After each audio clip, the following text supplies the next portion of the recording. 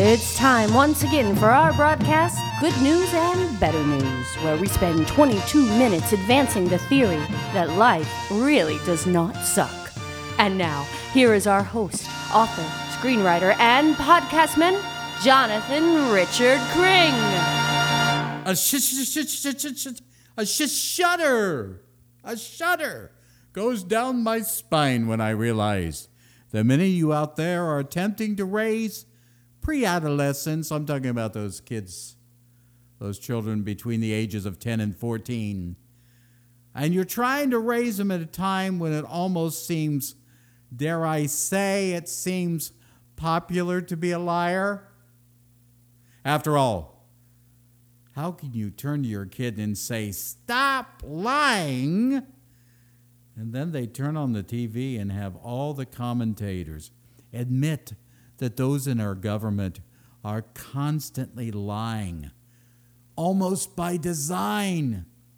In other words, this is just what politicians do. But since our children, more than likely, will not go into politics, liars are not nearly as acceptable in business. How about school teaching? No. Industry? Religion? So if our kids get the idea that they can do their own experimentation with lying and use Washington, D.C. as an excuse, how can we tell them, if you want to be a senator, you get to lie. But if you want to be a manager at your store, you won't get by with it.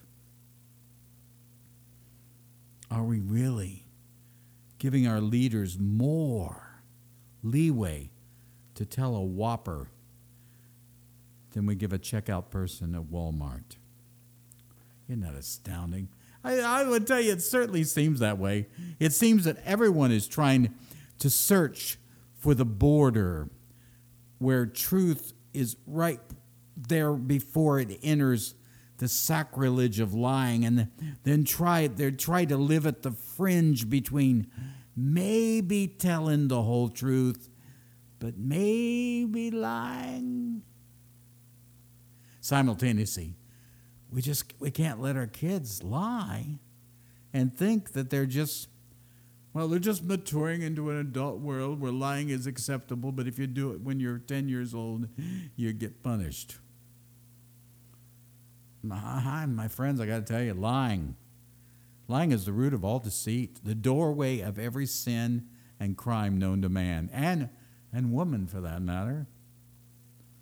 So this begs the question, are we just lying around waiting for a chance to get by with our lying, thinking if we do get by with our lying, we'll feel so proud of ourselves to be liars? Can I ask you, does that sound weird to you? Here's what I want you to do. I want you to learn to trust your weird. I know we've got prejudices. I know we're bigots, and sometimes we think things are weird that aren't weird, but sometimes things just don't measure right. And we need to trust our weird. I guess the thought is, nowadays, that telling the truth can be so scary that anything would be better. But you see, what makes telling the truth scary is the distance of time we allow to pass between when something happens and when we report it. It's that time lapse that makes lying so appealing. Well, I should have brought it up when it happened, but since I didn't, gosh, how can I bring it up now? Let's be honest, if you're sitting in your living room and you hear the breaking of glass in your kitchen, what you want to hear next is, "I broke that. It was me. I did it." This enables you to give a human response of, "Are you okay?" But let's face it, if you come in the kitchen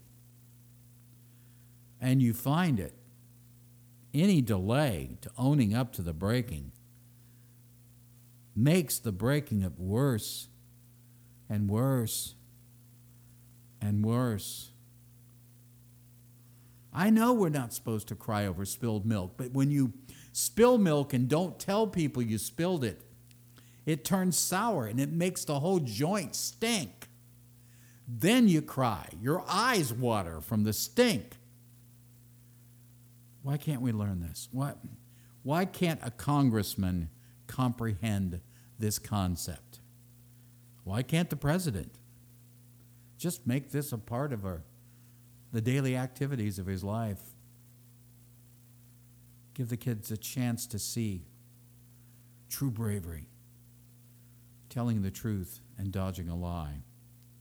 We lie because we want to withhold information. We withhold information because our opinion of ourselves is way too high. It's really that simple. And if you teach your children before the age of 5 that no means no, and when they reach the age of 6, you instill in them the value of committing to something and seeing something through to a conclusion, at this point, it falls your lot, your mission in this world of lying to find a way to raise honest children. You can't condone lying in any way. And here's the truth. To avoid condoning lying, truth must be rewarded. Honest to God, you should bribe your children into telling the truth. You heard me. You should bribe them into telling the truth, because I base this conclusion on that old adage which says, your word is gold. Exactly. And because it's gold, when your word is truthful, it should be applauded. It should be appreciated. And hell, it should be funded. I have no problem giving my children what I call truth money. Not hush money. I don't want to give money for covering something up or denying it. But since their word is gold, make it gold. Get them addicted to money by getting them addicted to the truth. Get them addicted to the truth by getting them addicted to the money. And tie the two together.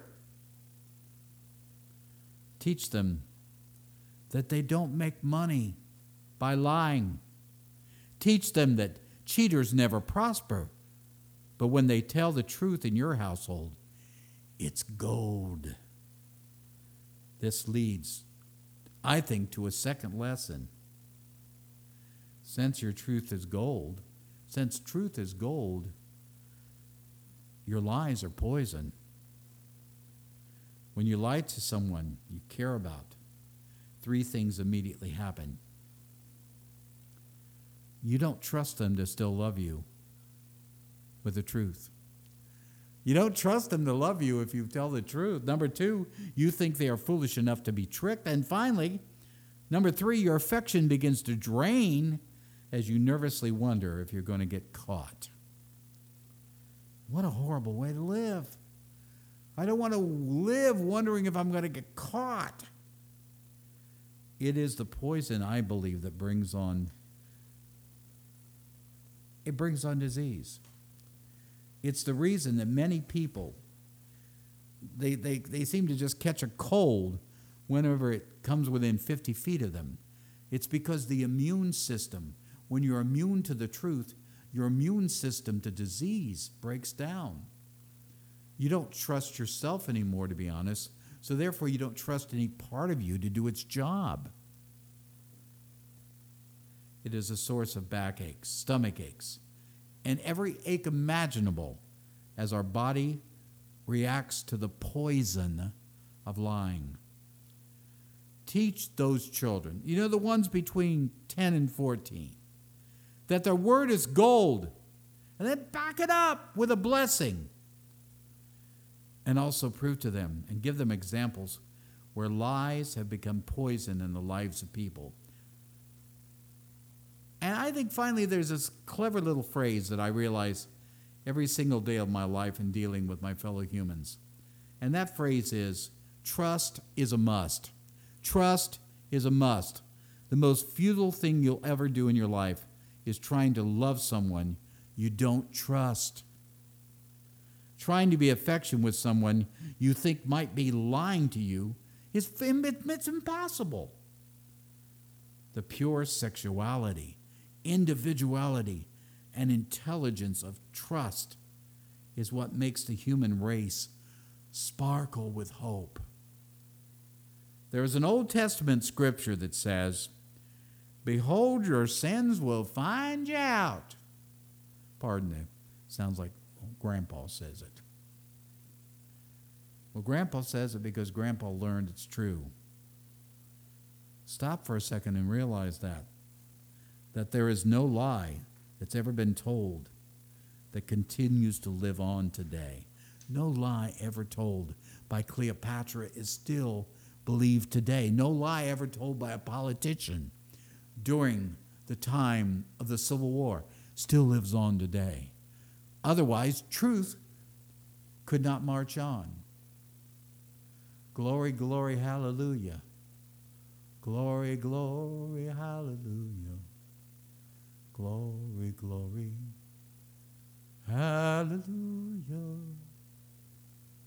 His truth is marching on.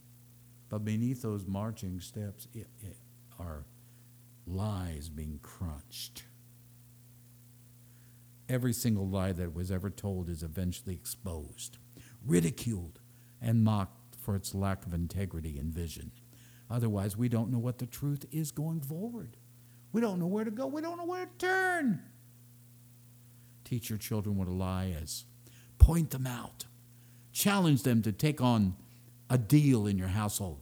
You tell me the truth, and I'll reward you with gold, both my praise and my money, because that's real life. Show them how lying poisons the whole human being, often destroying, and many times throughout history, lying ends up in one place: suicide, self-destruction. And finally, just teach your children that trust is a must. Nothing of quality ever happens between two human beings if they don't trust each other. So I want to tell you folks, the good news is it's not difficult nowadays to point out and explain to your children, ages 10 through 14, what lying is. It's pretty obvious, isn't it?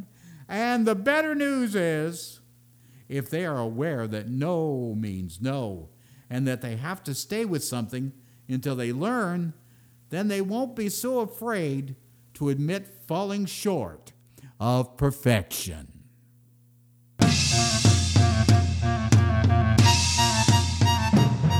That's it for today. Stay tuned next week when we will gather once again and find ways to put the pin back in the grenade.